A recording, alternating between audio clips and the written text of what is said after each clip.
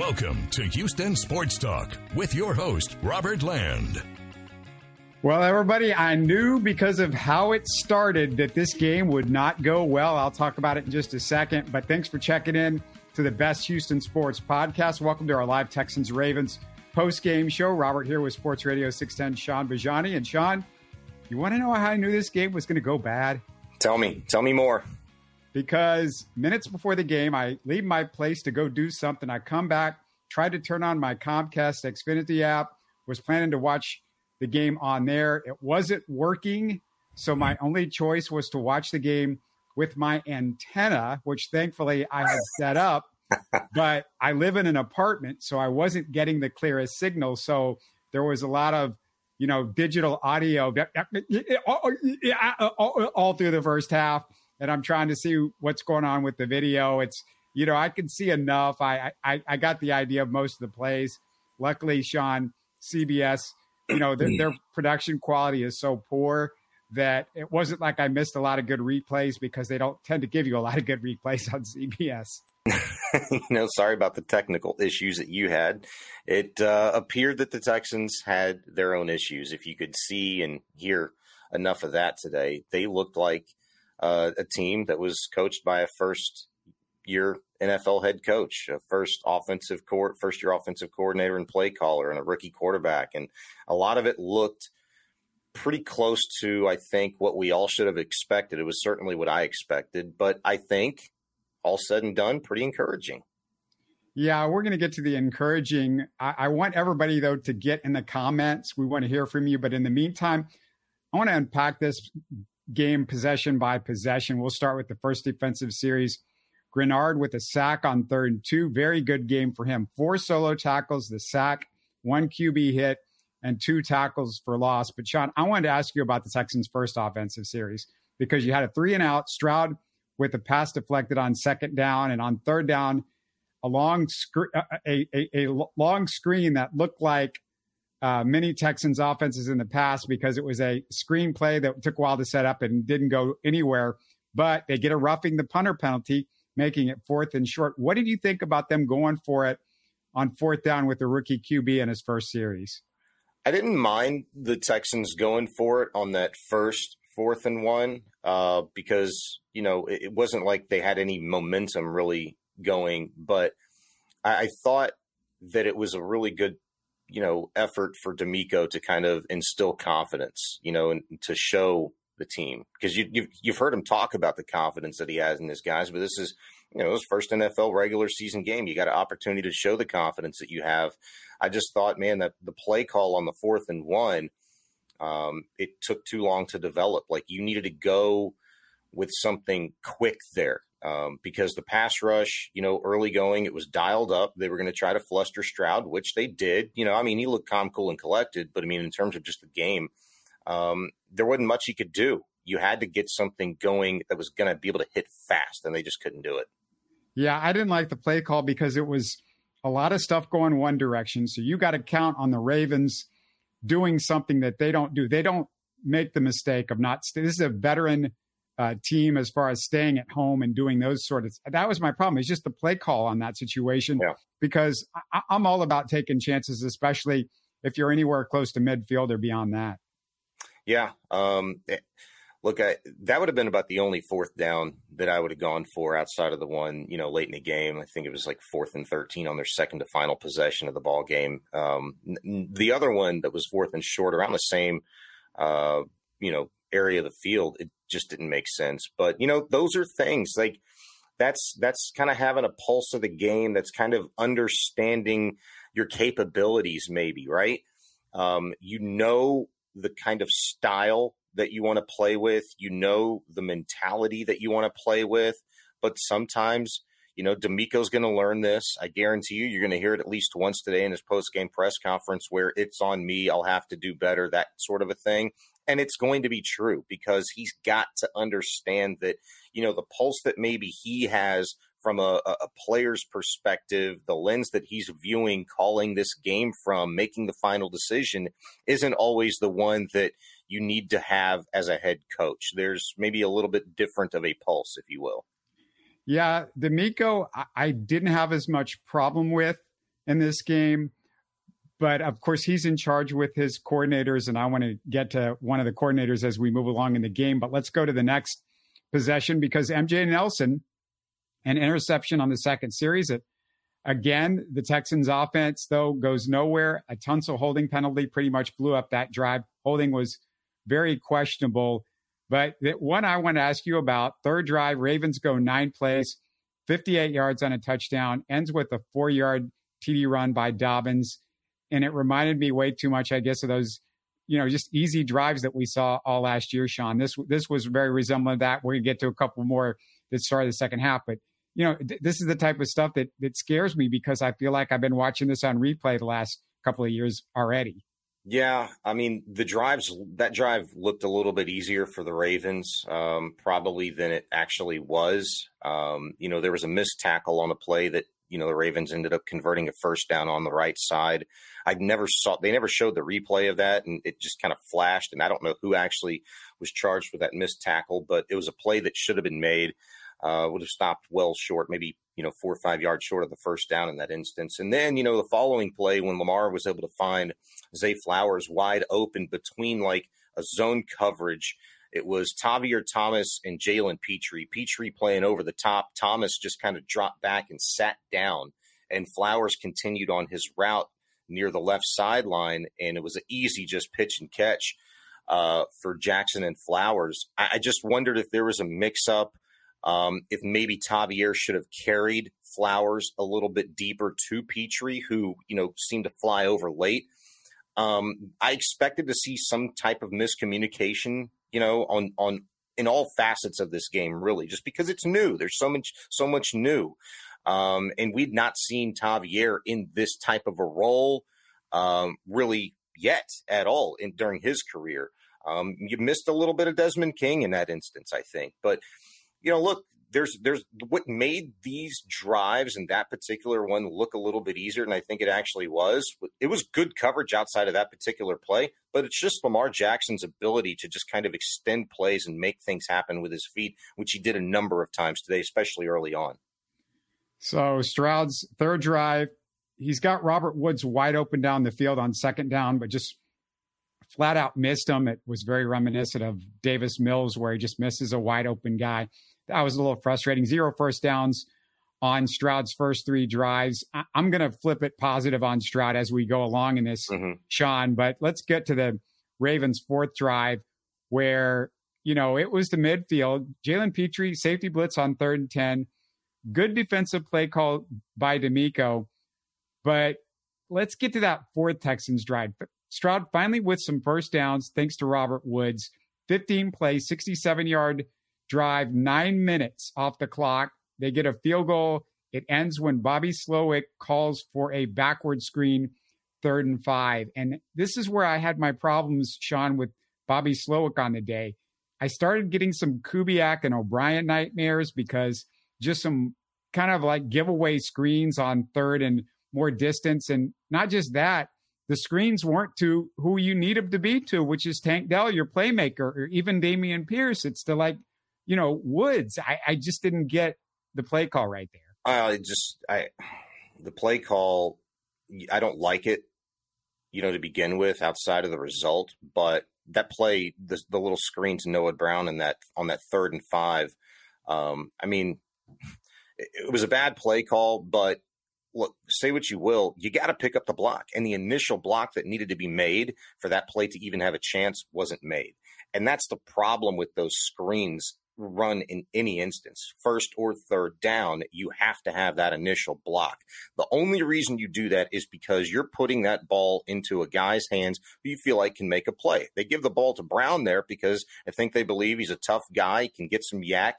Once he sticks his foot in the ground, turn it up, gain some momentum. But it could have been Dell, it could have been Woods, it could have been anybody. It doesn't make a damn difference if you don't pick up that initial block. And you saw on that drive, Stroud taking chances, fitting balls into tight windows to Robert Woods, to extend the drive initially on a 3rd and 5. That was awesome. hit Woods again a few plays later for another first down. It looked like they'd hit a rhythm when he found Collins as well in back-to-back first down opportunities. So when you're facing another 3rd and 5 and you want to extend that drive, you got to get something going towards the chains. I hate the idea. I hate the philosophy that, you know what, we're going to give it to a playmaker. Don't care who it is, but running anything behind the chains with that pass rush, with that swarming Ravens defense, I just didn't like it. The play calling bothered me a lot today, especially in those instances on 3rd down. Yeah, it's not just that particular play call. It's where you are on the field when you make that play. You can get some room with the screen if you've got a lot more open field in front of you. And I just mentioned Tank Dell because I looked at the end of the 3rd quarter and Tank Dell had 2 targets total. And we had plays that were set up for guys specifically. None of them looked like they were set up specifically for Tank Dell. And I just thought the Texans didn't do a good enough job of getting into their playmakers. Look, Devin Singletary, and I want to say just a second on Devin Singletary, Sean. He's not looked good running the football, period. He's a good guy out of the backfield to catch passes, but he's not looked good running the football. And there were times in this game where I'm like, Dameon Pierce has got 10 carries after 3 quarters where I just was like, can we not get Dameon Pierce the ball a little bit more earlier in the game and get him established somewhat before we bring in Devin Singletary against a team that you knew was going to be coming all out at your quarterback? And I'm not happy with, Devin Singletary, period, at this point, and the way he's running the football. That's preseason and regular season so far. Yeah, it was tough for him. Just 21 yards on 7 carries today. His best run, I think, came on his first touch, which was pretty similar to the result that you'd saw from Dameon Pierce get all day, which is, 4 yards, pretty good start. But it was tough for the Texans to kind of get into any rhythm running the football, even after running on first down. Just that Ravens defensive line, I think, was doing so many different things up front that it became evident if you were passing it, if you were running it, there was just massive issues, I think, for the Texans on, making those line calls, figuring out what the Ravens were going to do, stepping towards their blocks, holding their blocks. And look, the penalties, they ended up costing the Texans a lot as well, killed some drives, especially on 3rd down, made some manageable situations just near impossible in some instances. But the encouraging thing is that I never really saw anybody get rattled. I never saw like early frustrations leak out of anybody, whether it be the offensive line, the running backs, or even CJ Stroud, or even the sideline. So, we're limited to what we can see, but I think in that sense, it's encouraging. And if you notice towards the end of the game, right at the end of the game, when Stroud was coming off, before I guess he realized he was going to get the ball back on that final drive to get some free yards, Jonathan Grenard and Will Anderson, both kind of dapped him up, said, hey, man, keep your head up. It's okay. You did good today. And I think that's probably going to be the message throughout this team is like, hey, you know where we're at. We knew this was going to be a tough game, a litmus test. They probably wouldn't use that terminology, but it was, and it was going to be exactly just that. So you see where you're at right now. And I think you have to trust that, D'Amico Ryans and a lot of these veterans, now's where you dig in and you put the real work in. Yeah, Sean, you talking about attitude. I don't think Texans fans want to hear that right now. We want to see execution. We haven't seen execution for 3 years. Okay, but don't expect it from a rookie quarterback and a rookie head coach. I know you want to see it, but let's be real about it. Yeah, my issue wasn't with the rookie head coach execution or the rookie quarterback. And I talked about Slowick, but there was just a lot of guys. I'm talking about players out there that just were not doing their job. Of course, a lot of that's the offensive line. I want to get to that in a second, but let's get to the next Ravens possession. Petrie again, safety blitz on 3rd down, forces an incompletion. Unfortunately, that's the last we saw of him because of a chest injury. But D'Amico dialing it up on defense, and I was happy for the most part with D'Amico and the way he dialed it up on defense and tried to mix things up and stuff like that. It was just guys I felt like weren't executing for him the way they should have. That leaves Stroud with his first shot at a 2-minute drill. And this is the good thing with the game because he goes 11 plays, 68 yards, 1 minute 54, sets up a Fairbairn field goal. Yeah, he got huge help from a roughing the passer on 3rd and 15. But you talk about this team not losing composure. You're talking about C.J. Stroud, because he was the one guy I thought out there that showed total composure the whole game, despite the fact that he was dealing with jailbreaks a lot of time from the offensive line, an offensive line, given that they're banged up, but they just didn't look like they knew where to be. You know, they weren't picking up the stunts that the Ravens were doing and stuff like that. But C.J. Stroud, he kept it together the whole time. And that 2-minute drill was something that just, I thought, okay, he's doing stuff now. Yeah. I think, for him to be as calm, cool, collected, composed, that was probably the most encouraging thing for the entire day. Now, when you really talk football, just being able to, just out of sight, out of mind, just trusting your ability, fitting balls into tight windows, not being afraid to, make certain throws. There was one, and I kind of got nervous during the broadcast of these guys talking about, updating what Richardson was doing with the Colts, what Young was doing with the Panthers, all these other rookie quarterbacks, around the league and performances. And man, look at what Burrow and Watson are looking like right now in that battle. C.J. Stroud hasn't, thrown an interception yet. And I felt like 2 minutes after they had said that initially, he throws an out route where it was completed to Robert Woods by like that much, man, just a hair on your chinny chin, where there was a great stop identification by the corner who almost jumped that route, but didn't. And it was like, wow, that still, like, it was a completion, but that might be a read that maybe Stroud wishes he had back. Go back at the film and see who else he maybe could have thrown the ball to there. But I think all in all, from a football sense, you didn't see any, throws where you were like, oh, man, why, what was he seeing there? Maybe there was one. I have to go back and look. But I think that's another encouraging sign that you saw today from Stroud. Yeah, and that's been the theme all through we talked about it through preseason. We talked about it through training camp, and we saw some interceptions, in training camp, but for the most part, Stroud has looked pretty good outside of that first drive, his first drive period in preseason. Mm-hmm. He's looked pretty good as far as taking care of the football. Yeah. Well, go ahead. Yeah. I was just going to say, even the interceptions in training camp, he had a really, I'm not going to say bad, but he threw the bulk of his interceptions in probably, 4 practices, it was all kind of bunched together. And that was like midway through camp. And as it went along, it was like, maybe the one thing you really worry about with Stroud is not throwing interceptions, but it's holding on to the ball too long. And, how much of that is actually, the receiver's just an ability to get open, or him being flushed from the pocket because protection breaks down. I think that more than anything else today, it was pretty evident that, look, this offensive line, it's going to be what it's going to be for at least the next month, right? So they've got to figure out a way to kind of shore some things up. Bobby Slowick, I think, going to really take a long, hard look at his play calling and in certain situations and say, you know what, I got to put Stroud in a better position to make a play here. Let him get the ball out faster, not trust. This might be a great play built for pretty solid protection.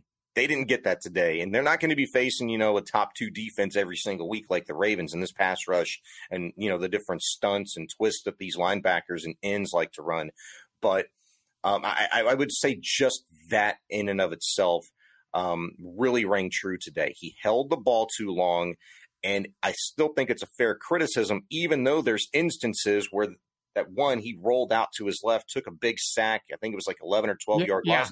Nothing he could do about it himself. You can't say get rid of the ball. His body's not in position to do that. And if he does, then that's real disaster. But it's Slowick putting him in position and him recognizing, you know what, I got to get rid of the ball faster. Like, don't allow my body to be in that position. Don't try to, extend. I think you did see a little bit of that today from Stroud. Yeah, there was a couple of times you beat me to the punch, because that's the first drive of the second half. He's running for his life. Mm-hmm. First play of the half, he takes that 11-yard sack, another 3 and out. The Ravens just walk it down the field the next drive. 8 plays, 71-yard drive. Justice Hill with a short TD run, making it worse. The Texans get an offsides penalty on the extra point. So the Ravens go for 2, and it's 15-6. And man, that was the frustrating thing, Sean.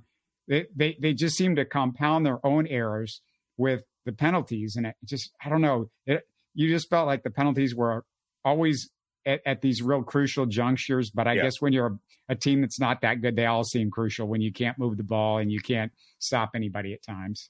No, I mean, but it felt that way really because it was. And that's what teams, already kind of behind the 8 ball,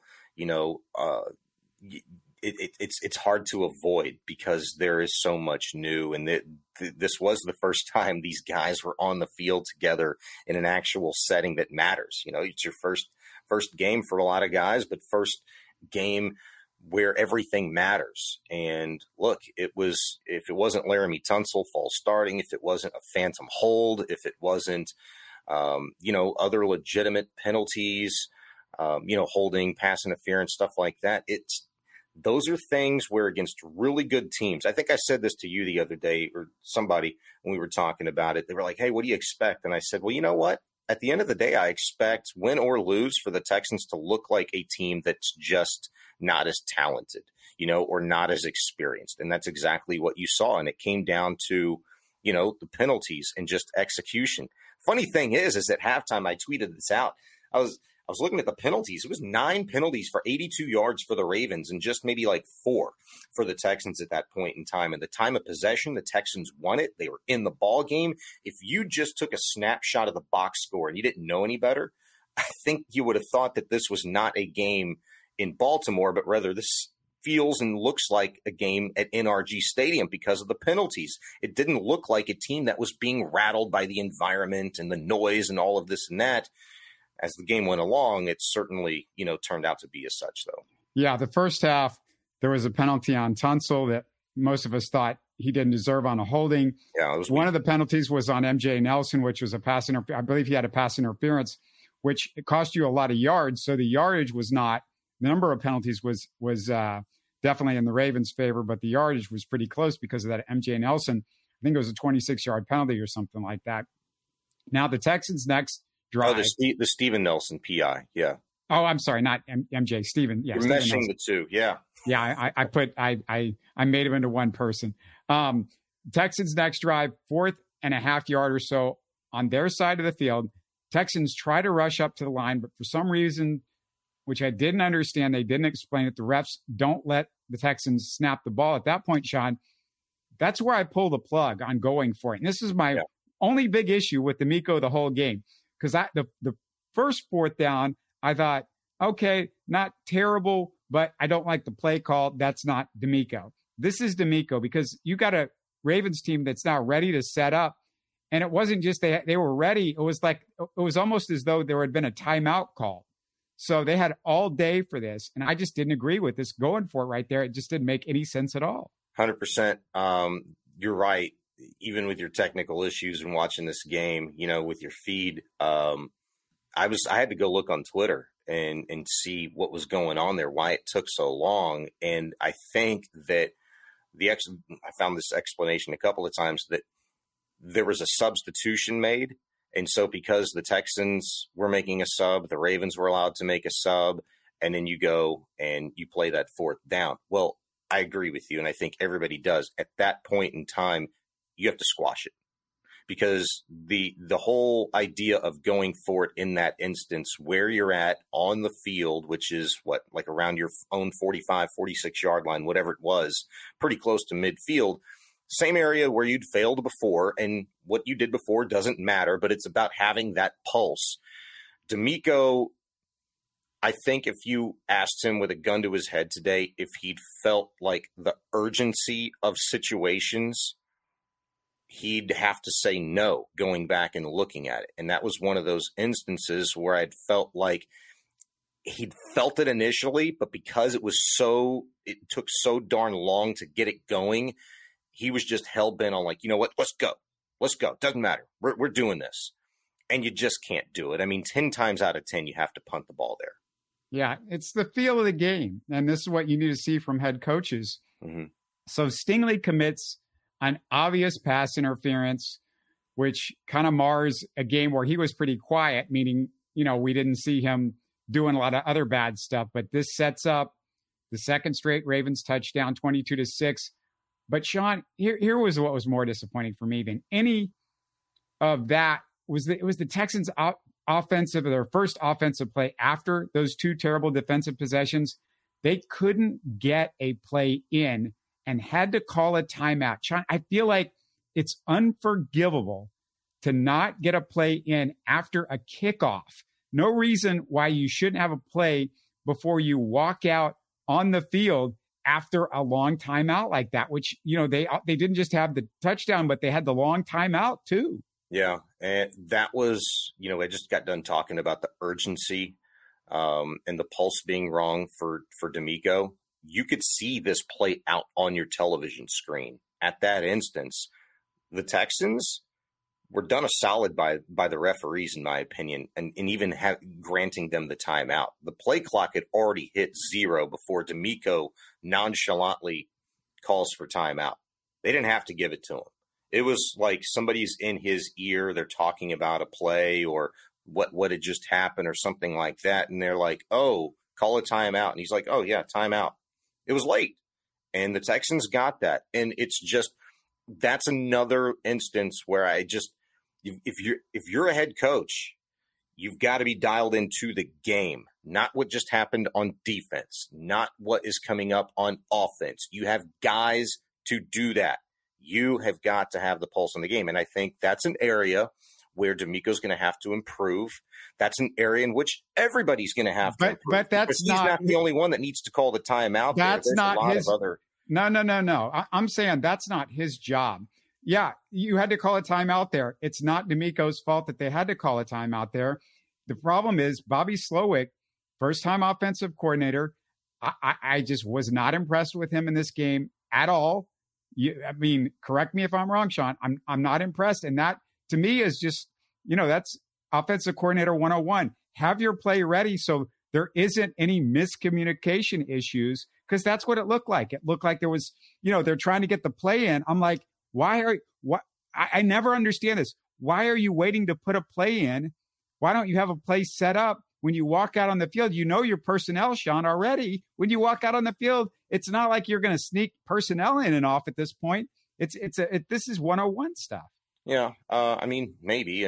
I get it from the surface level on that sense, but you never know what's going on behind the scenes. And I guess, you have to imagine that they're trying, they understand what personnel they have on the field, certainly, or maybe they don't, because there was an instance in this game where Stroud's calling for another guy to come into the huddle, and you already had 11 guys in the huddle. Either way, that's on Bobby Slowick. If it's if they didn't have the right personnel in for that particular play, which it didn't seem like guys were trying to run. Robert, it's on everybody. It didn't look like guys were trying to run in and out of there. Even if the play's not in, you gotta call a timeout. And I'm just telling you, he called the time. I know he did, but it was late. And my point is that they didn't have to give it to him. It was late coming in. I don't care about that. That's, to me, talking semantics. To me, he got the timeout. He got the timeout. Okay. He did the right. D'Amico was paying attention. Bill O'Brien would have probably been looking at his play card or something like that. He was paying attention, and the timeout was they gave it to him. So I'm not going to give him a mark off. This is all Slowick. This is a Slowick issue. Well, yeah, Slowick had his issues. And in that particular instance, you got to have a play ready to go. You had the time to do it. We're talking really about two different things here. You're wanting to, kind of get the sword into Slowick a little bit. I'm just telling you, let's not totally ignore what D'Amico was doing in that instance. But yes, they all have their faults here. And he would just think that, okay, drive like that, Bobby Slowick is getting ready and has something in mind to quickly respond. And he didn't, apparently. So yeah, that's my issue. Okay. I don't care about the timeout because it was done on time. I'm not going to argue over something that didn't happen. Well, so but I don't care about that. It wasn't on time. That's all. That was my point, is it wasn't made on time. The officials gave it to him. So that's all I care, Anyway, Josh Jones picks up a holding penalty, which kills that drive, his second holding penalty. Josh Jones did not look good at left guard, which is kind of what we thought. And the other thing about Josh Jones not looking good at left guard is what happens later. And I want to save that. Don't say anything about that. Don't spoil that yet, Sean. But Stroud throws a good pass on a third down scramble. Hard to tell if Robert Woods should have caught it, but I thought Stroud, again, the poise, he gets outside, they're coming after him. You know, I mean, the stuff that he's had to get out of in the preseason, the regular season, it's crazy. And it's, you know, you could say, well, you know, he should have like been able to, you know, read something and throw it real quick. But the stuff that he's having to get out of, the rushes are instant. They're right on him in a second. Guys are running in unimpeded. But I thought he did a good job getting outside. And I couldn't tell, Sean, you tell me, did Robert Woods have a shot at that ball that he threw down there? I mean, it was another low one. You know, Woods and Brown, you know, made some nice catches on some low balls by Stroud today. Should he have caught it? I mean, that was probably the lowest one that Stroud did throw to Woods. You know, he'd made the catch earlier. I mean, he loved Woods in this game. 10 targets. He caught 6 passes, 57 yards. Sure. Give you props to Robert Woods for some really good route running. Woods was also probably one of the reasons why Stroud ended up taking one of those sacks. I think it was probably his first one for a significant loss there. Woods slipped off the line, but and he was probably the hot on that one.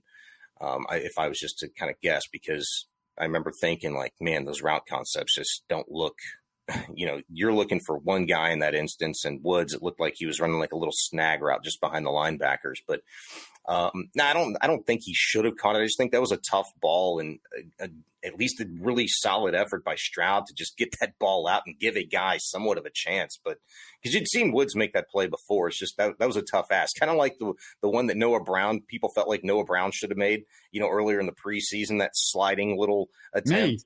Yeah. I mean, that's tough, you know, and hey, look, you made one today. Yeah. The Ravens fumble it on their possession. MJ Stewart falls on it. His second big play of the game. It was 2 turnovers for him, right, Sean? MJ. Yeah. Yeah. And the Texans with a chance to get back into it, but Stroud sacked on 1st and goal. That sack, well executed, delayed blitz by Roquan. We saw a couple of times, you mentioned this earlier, Sean, where Stroud maybe held the ball too long before he could get rid of it. What did you think about that one? Did he have a chance? You know, because Roquan was kind of hiding behind the offensive line. Do you feel like he could have gotten rid of it, or it was just all happened too fast for him? Yeah, I mean, that was it turned out to be like a beautiful thing for the Ravens, because you mentioned, you know, Roquan was kind of hidden behind the other defender, who was being blocked up pretty well. I guess in that instance, it was Jones, or maybe Mason it was, but it looked like just a delayed twist. That's how it turned out. And so Stroud steps up into the pocket because he doesn't see Roquan.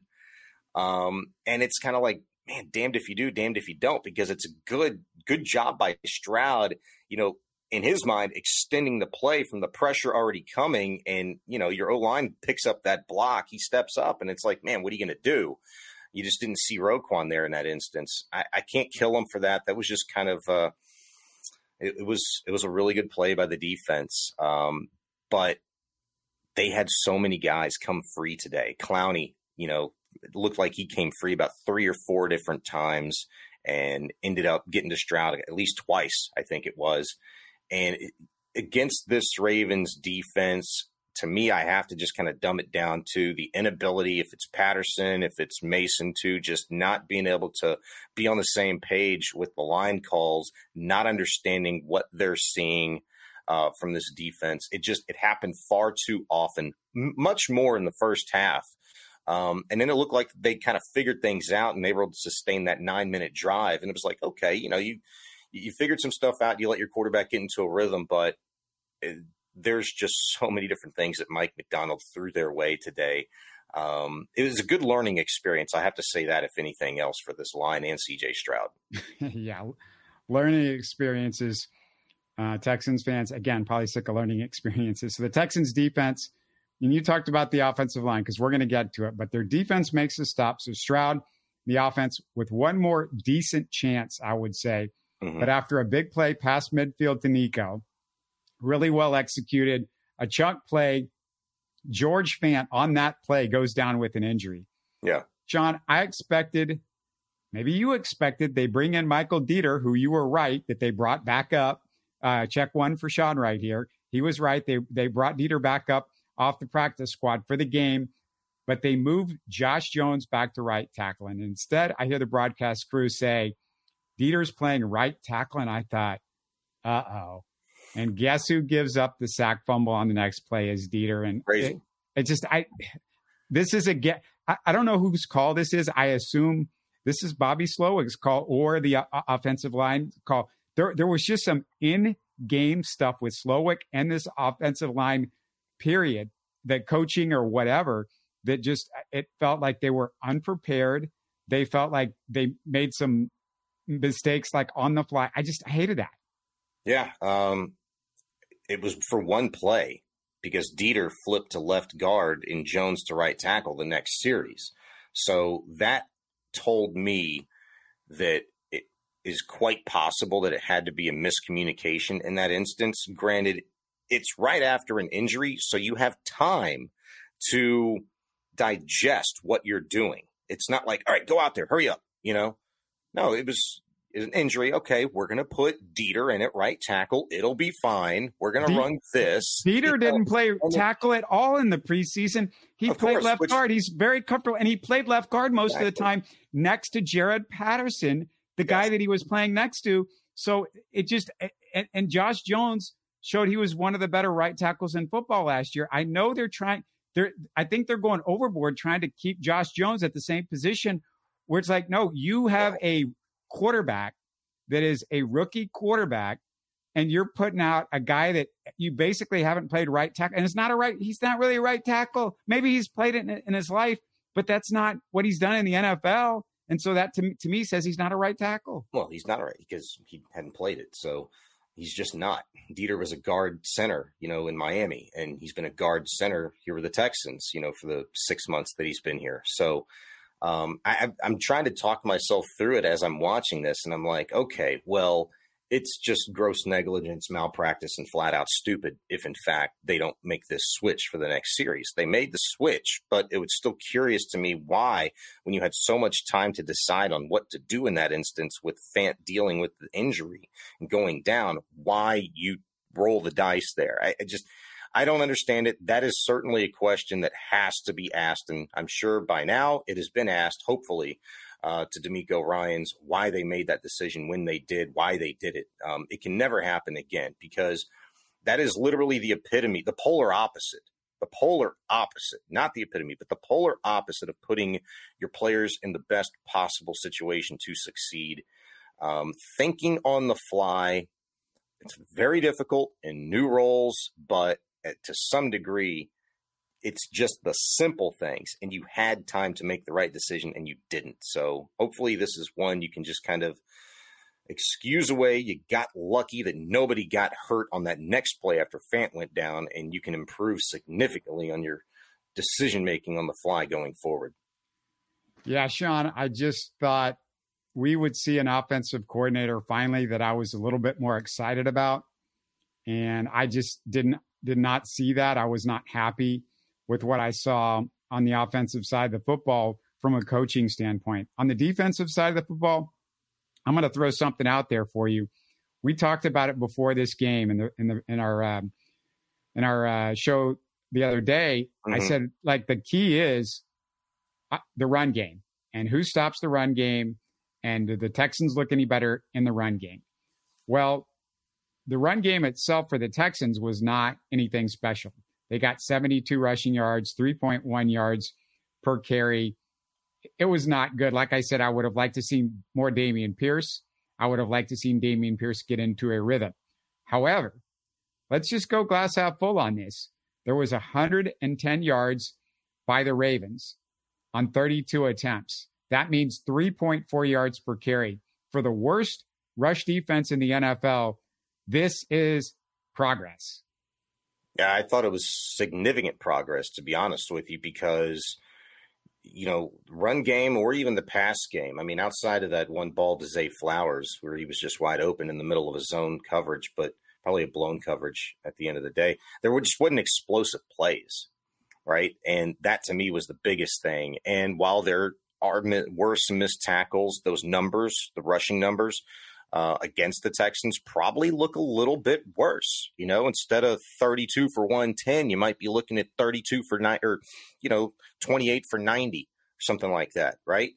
And you feel even that much better about it. You're going to have missed tackles in a game. It happens, but it's when it's just, over and over and over. And you can clearly see that, hey, man, this is an issue. This isn't just being out of position. This is maybe a question of you ain't got the right guy back there, or they're just being asked to do way too much. And I think, it just kind of compounds. Today was really encouraging, to be honest with you, in that regard. You take away the yards that Lamar, even just half, he was 6 carries for 38 yards and did most of that because the coverage was so damn good in the secondary. Did most of that because the pressure applied by the Texans defensive line was so good that he had to flush the pocket, escape, and try to extend a play. And I think even then there's areas to clean up where Anderson, knifes in. He's lined up as a 9 or a 7, and he attacks B gap, and then there's no backer to fill, the edge. There's nobody to sit and squeeze and stay home. You give the running lane away to Lamar Jackson in that instance. Those are things defensively that I think D'Amico can clean up, schematically, because what you saw today from guys like Anderson, from Jonathan Grenard, boy, how awesome was it to see him get into the backfield on the regular. Jerry Hughes, Denzel Perryman makes some plays. Jalen Petrie was a force, and I sure would like to have seen this thing play out with him on the field in the second half. I know MJ Stewart did some good things too, but Petrie, made some plays, caused Lamar Jackson to have to get rid of the football earlier than he wanted to when he'd come free on like a stab play, a blitz here and there. All things encouraging, in terms of stopping the run, imposing your will, and trying to make that an identity for yourself defensively. Yeah, definitely a good sign. Yeah, and of course the defense falls apart at the beginning of the third quarter. After Jalen Petrie goes down, they also don't have Jimmy Ward for this game, which we should mention. So you're out your 2 starting safeties, which we were excited about. One thing you were definitely excited about for this team was they had 2 really good starting safeties. We figured that the secondary would be a real, that would be a real boon to this team. It would be one of the better parts of the team was the secondary. Mm-hmm. Now, Sean, we got to talk about the offensive line because Noel asked this question: is the team prepared to take more injuries to the O-line? He says George Dieter, he makes one of my cardinal errors and puts 2 guys together, but I know what he's talking about. Dieter at right tackle, scary thought. Yeah, we agreed on that. But you talk about, can they take more to the offensive line, Sean? Who can take this much to the offensive line? They now have lost Quesenberry, their starting center. They've lost Juice Scruggs, their backup center. They've lost their starting left guard in Kenyon Green. They've lost their starting right tackle in Titus Howard. They've lost their backup tackle in Fant, and their other backup tackle, Jones, is playing guard. I mean, there's no team that can be prepared to lose 4 offensive linemen. It's just, you can't do that, especially when 2 of those guys are first-round picks and you're depending a lot on those, and another guy's a second-round pick. Yeah, no, I mean, you can't afford to lose anybody else, especially for a significant amount of time, because Scruggs is out for a month. I don't know what the status of George Fant's going to be. Who knows? The main thing is you better make sure Dieter's healthy and Jones is healthy. You gave up a 5th-round pick to get Jones in. You got this whole next week now to probably make another shift and put him in a familiar position, and that's right tackle for him. So if Fant's out for any extended period of time, and hopefully he's not, because I like Fant at right tackle, you keep Fant at right tackle, you got Dieter at left guard, or maybe, after they look at this game, they still deem that, Jones is going to be our left guard. I could even roll with that, as long as there's some sort of consistency here. I wouldn't kick the notion out of bed that maybe Dieter is the left guard going forward, and Jones is the right tackle. If Fant has to miss some time, you get a good solid week, and really by the time that these guys are coming back healthy, 3 weeks together, there's an opportunity to put something there. You're not going to face, again, a Ravens defensive line next week, okay? You've got the Colts, and then I think you got the Steelers coming up pretty soon. It's going to always be tough, but it ain't going to be as tough as what you face today. So I think to some degree, you have to be slightly encouraged that you're able to patch this thing together and get the result that you did today. And you almost got through 2/3 of the game, keeping C.J. Stroud as clean as possible with just the one sack.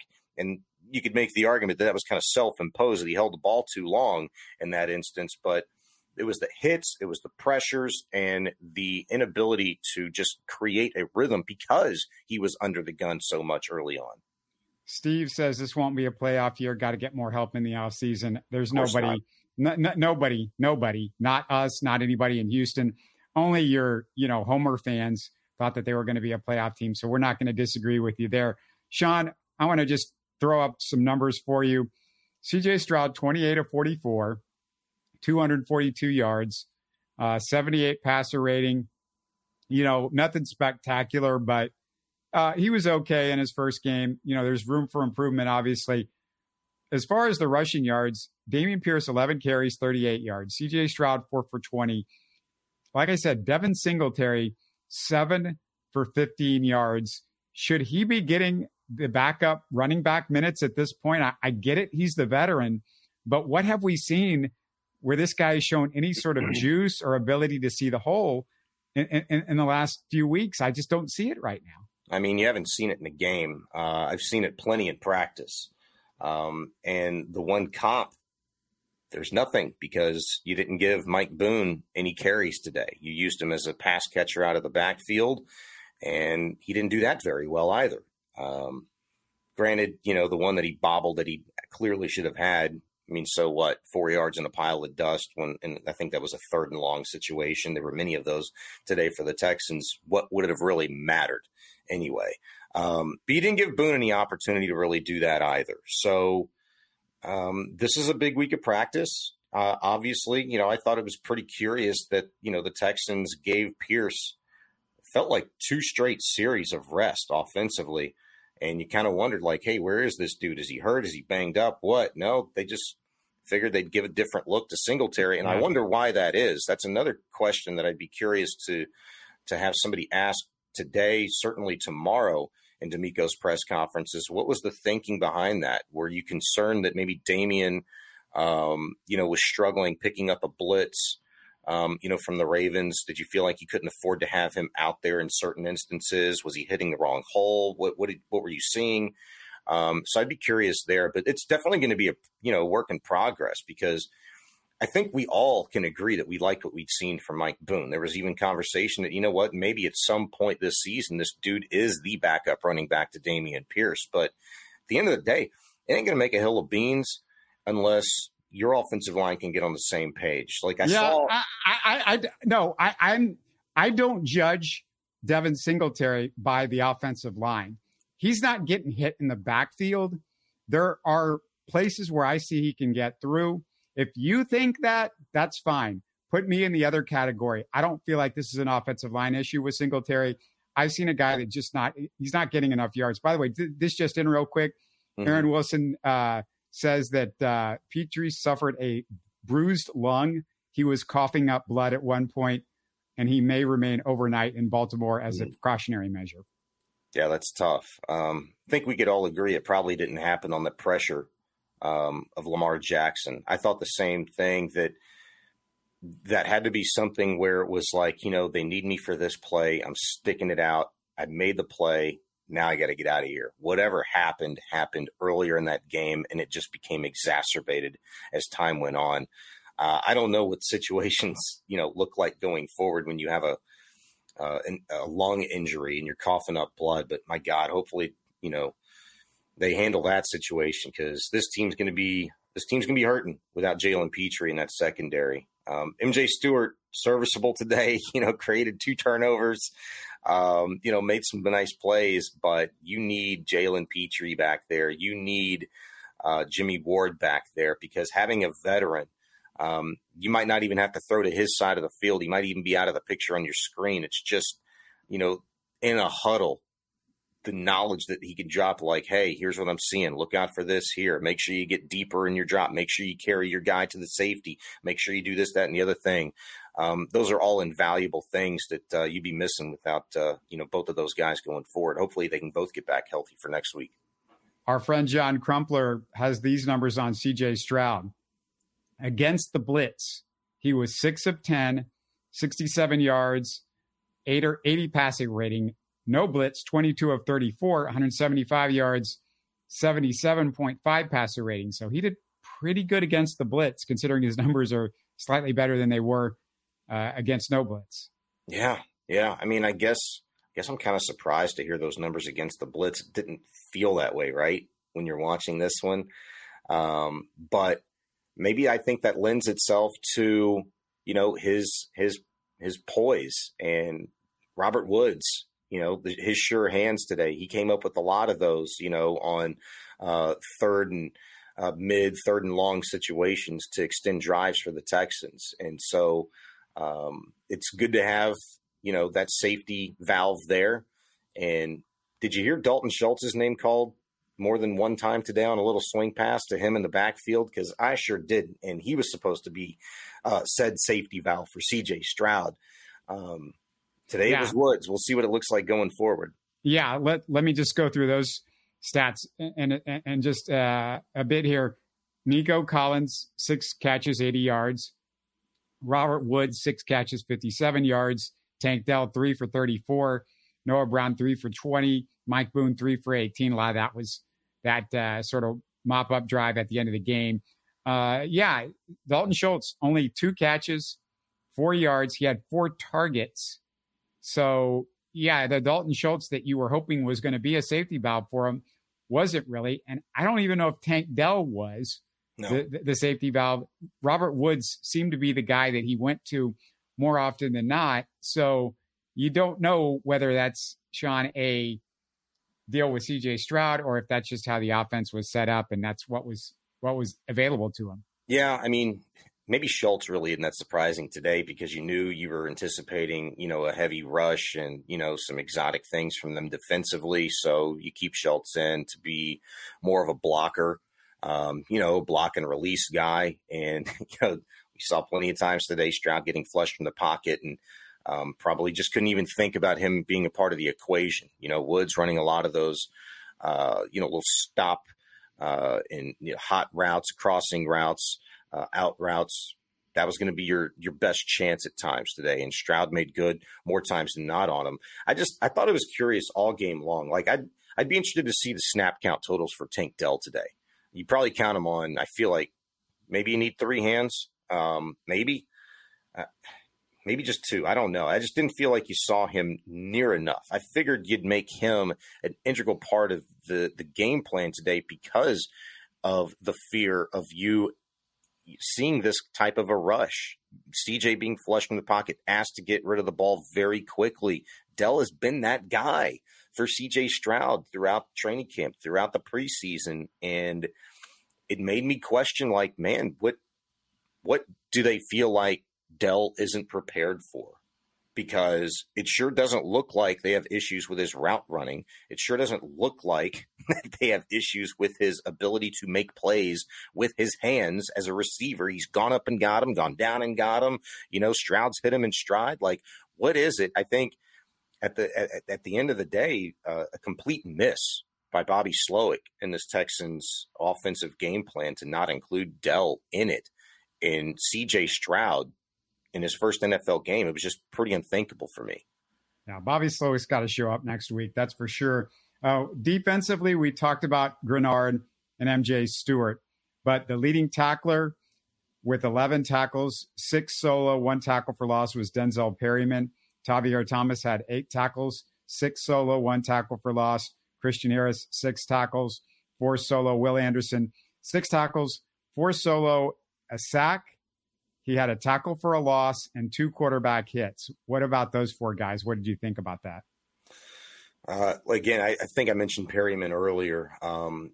He's that thumper, the man that this Texans defense the last few years had been missing. I really he is one of the most important players on this defense. There's no question about that. It's stopping the run, no question. And I thought he did a really good job today.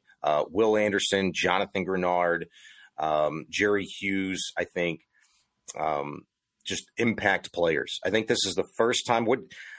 Somebody said this stat earlier. It was in the broadcast. Will Anderson getting his first sack in his first ever NFL game. Like, how often does that happen? Apparently not very many times.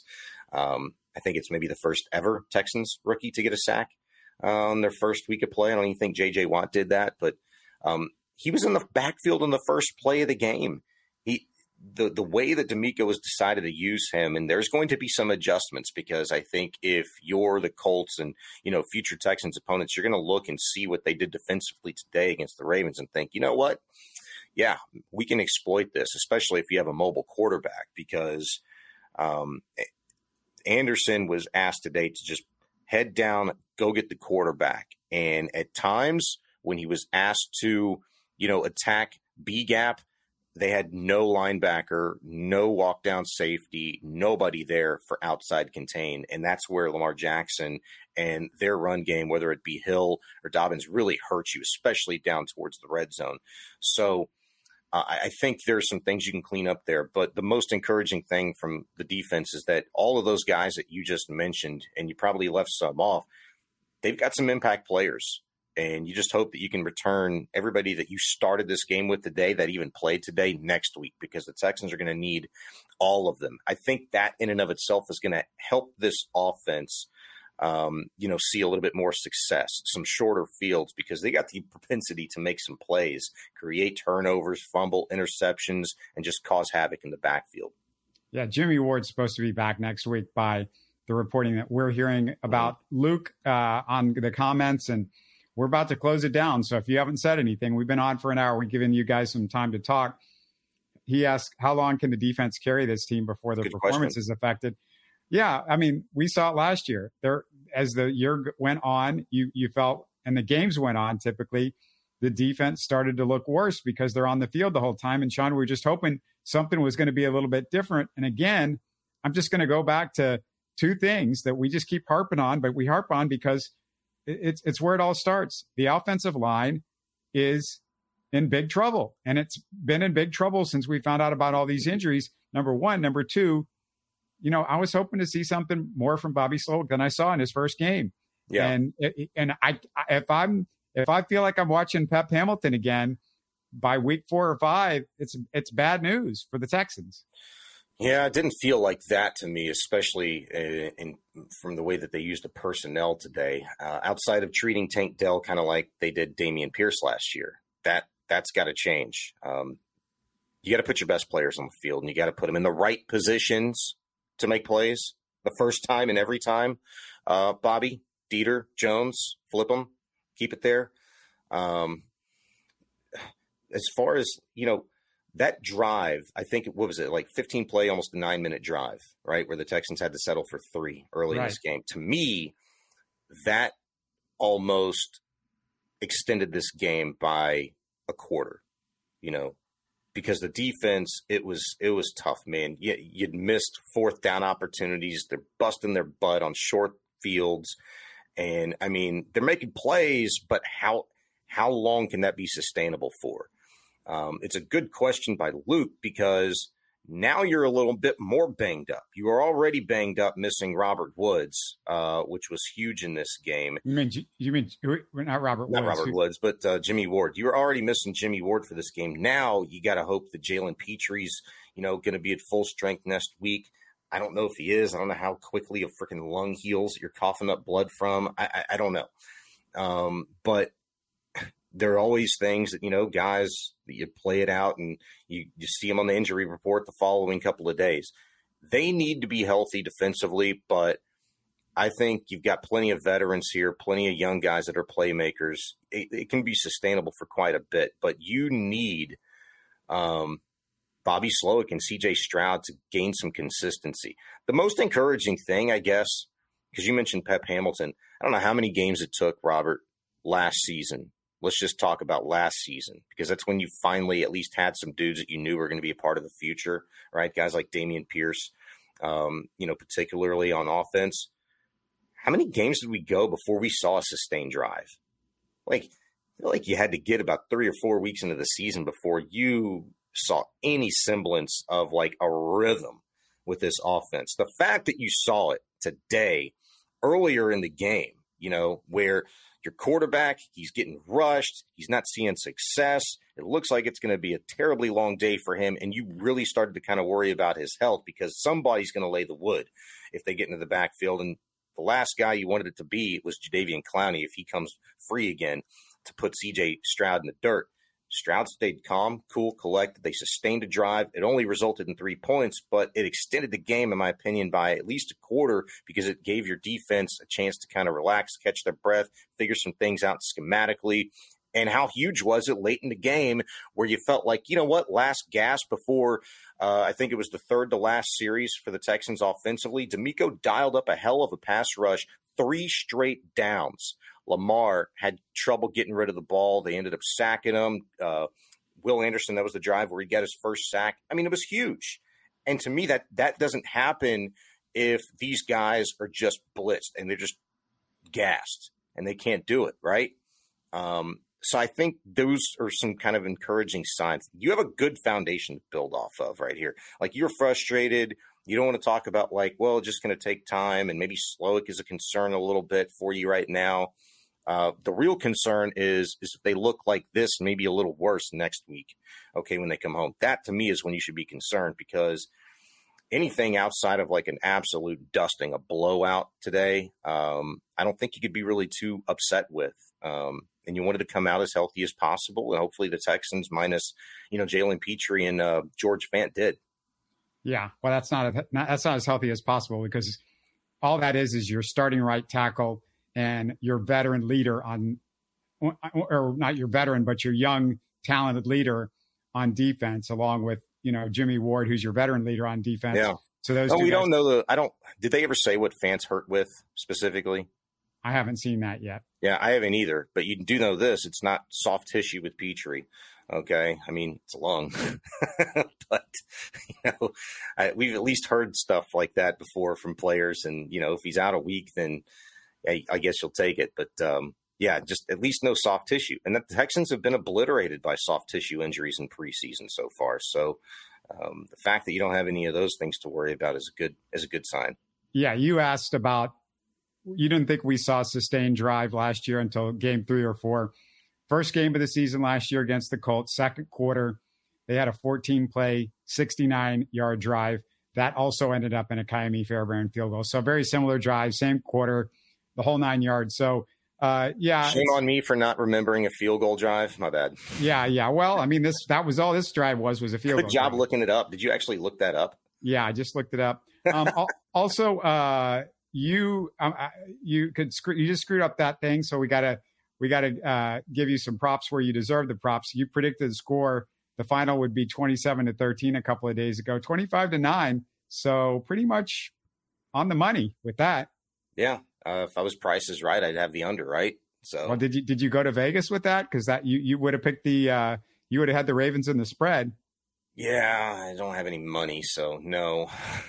It takes money to make money, so I'm screwed on that regard. But it literally played out how I thought it would, minus just my score prediction. Like the game was within reach for the bulk of it, and it was just at the end of it, you were going to see that this was not as deep, not as talented of a group as the Ravens, nor should you have expected it to be. Maybe look, you could make the argument the Texans, they should have benefited more earlier from the Ravens' ill-disciplined play defensively. Certainly, the 9 penalties cost them 82 yards. If you're going to, hold Lamar Jackson to what you did in the first half, just running the football with the run defense and even him scrambling, you probably would have liked to at least put a touchdown on the board or another field goal in that instance. But that's the price you pay when you go for it, where you do on 4th and 1s and you give up short fields to a Ravens team at home. It's difficult. They rolled the dice. They lost. We'll see how D'Amico and this team handle it going forward. Yeah, just a quick response to what you were saying about the game being close. yeah, you're within 2 touchdowns midway through the third. But once the Ravens scored those 2 touchdowns, with the way this offense looked and the way that, the way they've looked the last 2 or 3 years, my feeling was that's when the game was over. So I don't know. I just didn't feel like this game. You could say the game. You could say most NFL games are close. 95% of them are close. If you want to go by that factor, but I just didn't feel like the game was within reach once they scored that 3rd touchdown and basically, sort of put the Texans in the rear. Insurmountable. It was going to be insurmountable. There's going to be a play, that they make that it keeps it away. But, don't compare anything that you see this year to the last 2 years, because it's different. They're actually trying to win this year. They're not trying to do a damn thing the last 2 years. Well, no. The players and the coaches, as we always say with this stuff in the NFL, they're always trying to win. But, it was just as ugly to me. This game was just as ugly as the games last year. It felt just as hopeless a lot of times as last year. There was coaching that I thought was just as egregiously bad as I saw last year. I don't want to say – I'm not going to sit here in front of everybody on our show and say, look, man, this is totally different. I see totally different than last year. No, I don't. And that's what I was hoping to see. I have hope because I do like more of the players. I think you have to acknowledge the coaching and the execution I don't like. And we acknowledged good last year, but you weren't in the game. And when by the middle of the third quarter, you weren't in the game. And I'm sorry. I'm not going to give you a good pat on the butt. I'm not going to give the old D'Amico, we gave it a good college try and stay positive and all that sort of stuff. I want to see some better execution and I want to see some better coaching overall, not just, this is not a player thing for me. This is about particularly the coaching and the execution. Yeah. We talked about what we saw most improved maybe, and that's the run defense. I would just say the tenacity, the consistent feeling that, this defense can make a play. Even without Jalen Petrie on the field, it was just, look at MJ Stewart, making a play on Jackson, be a Jackson very careless with the football, you did what you were supposed to do. You give it an effort, you punch the ball out, you fall on it. Great job. That's an encouraging thing. Like if you're going to talk about the negative, you're always going to be able to compare we saw this last year, this, that, the other thing last year. It's just about consistency. It's the first game, tough one on the road. If this becomes a common thread, then that's when I become concerned. That's when I become a little bit more frustrated because you have to then talk about a sample size that is increasing and not one that is just 4 quarters old at this point in time. So I'm not concerned in that regard. It's just a lot of new going in. Your expectations were next to nothing to begin with. And I think that being the case, you have to be encouraged with some things that you saw on both sides of the ball. It's personnel, an issue. The lack of personnel, an issue. The way you're using or not using personnel, an issue. Yeah, those are all similar things that we had problems with for a long time last season. Hell, I think it took till week 8 before Dameon Pierce was in a high leverage situation on a football field to make a play for you when it actually mattered. Tank Dell's kind of a similar situation this year. They took Dameon Pierce out for at least a drive or two today, and it was like, man, you really need this guy out there. I've seen enough of Devin Singletary right now. At least let me put somebody out there that can bowl somebody over and get some yak. So those are issues, but let's see what this week looks like, what next week looks like, and then I kind of go from there. But I think definitely you got to be looking at everybody right now if you're D'Amico Ryans, and even at himself. I don't think it was near as bad as what it could have been. There's, at the end of the day, encouraging signs going forward. And I'm just glad this team, this organization's in a different place, on a different page, maybe in a different book than they've been in the last 2 or 3 years. Yeah, I'll just close it out by just totally disagreeing with Sean and saying it's not as bad as it could have been. to me, does no good for the Texans fans that have been watching this for the last 3 years. Not as bad as it could have been. It could have been worse many games the last 2 years, and it wasn't. That's not what we're aiming for. We're not aiming to end the broadcast every night on our live show saying it's not as bad as it could have been. And that's not what we're aiming for. But we'll wrap it up. Me and Sean will talk more around the middle of the week, Wednesday or Thursday. So stay tuned for that. Make sure you're subscribed. We want to hear from you. We want to get more people in the comments after these games. We want to hear from you guys what you think. But if you didn't get a chance on the live show, get in the comments on the recorded show for sure, because we will definitely make a note of it. We'll bring it up if it's something worth bringing up, and we'll definitely reply if it's something worth replying to. Thanks for joining us, everybody, and we'll talk to you again really soon. You're listening to Houston Sports Talk. Hey, you can support the show by subscribing on YouTube and commenting on the videos. Listen to Houston Sports Talk on Spotify, Apple, Stitcher, and Google. Don't forget to tell a friend and share our show on social media. Spread the word, everybody. Thanks for listening.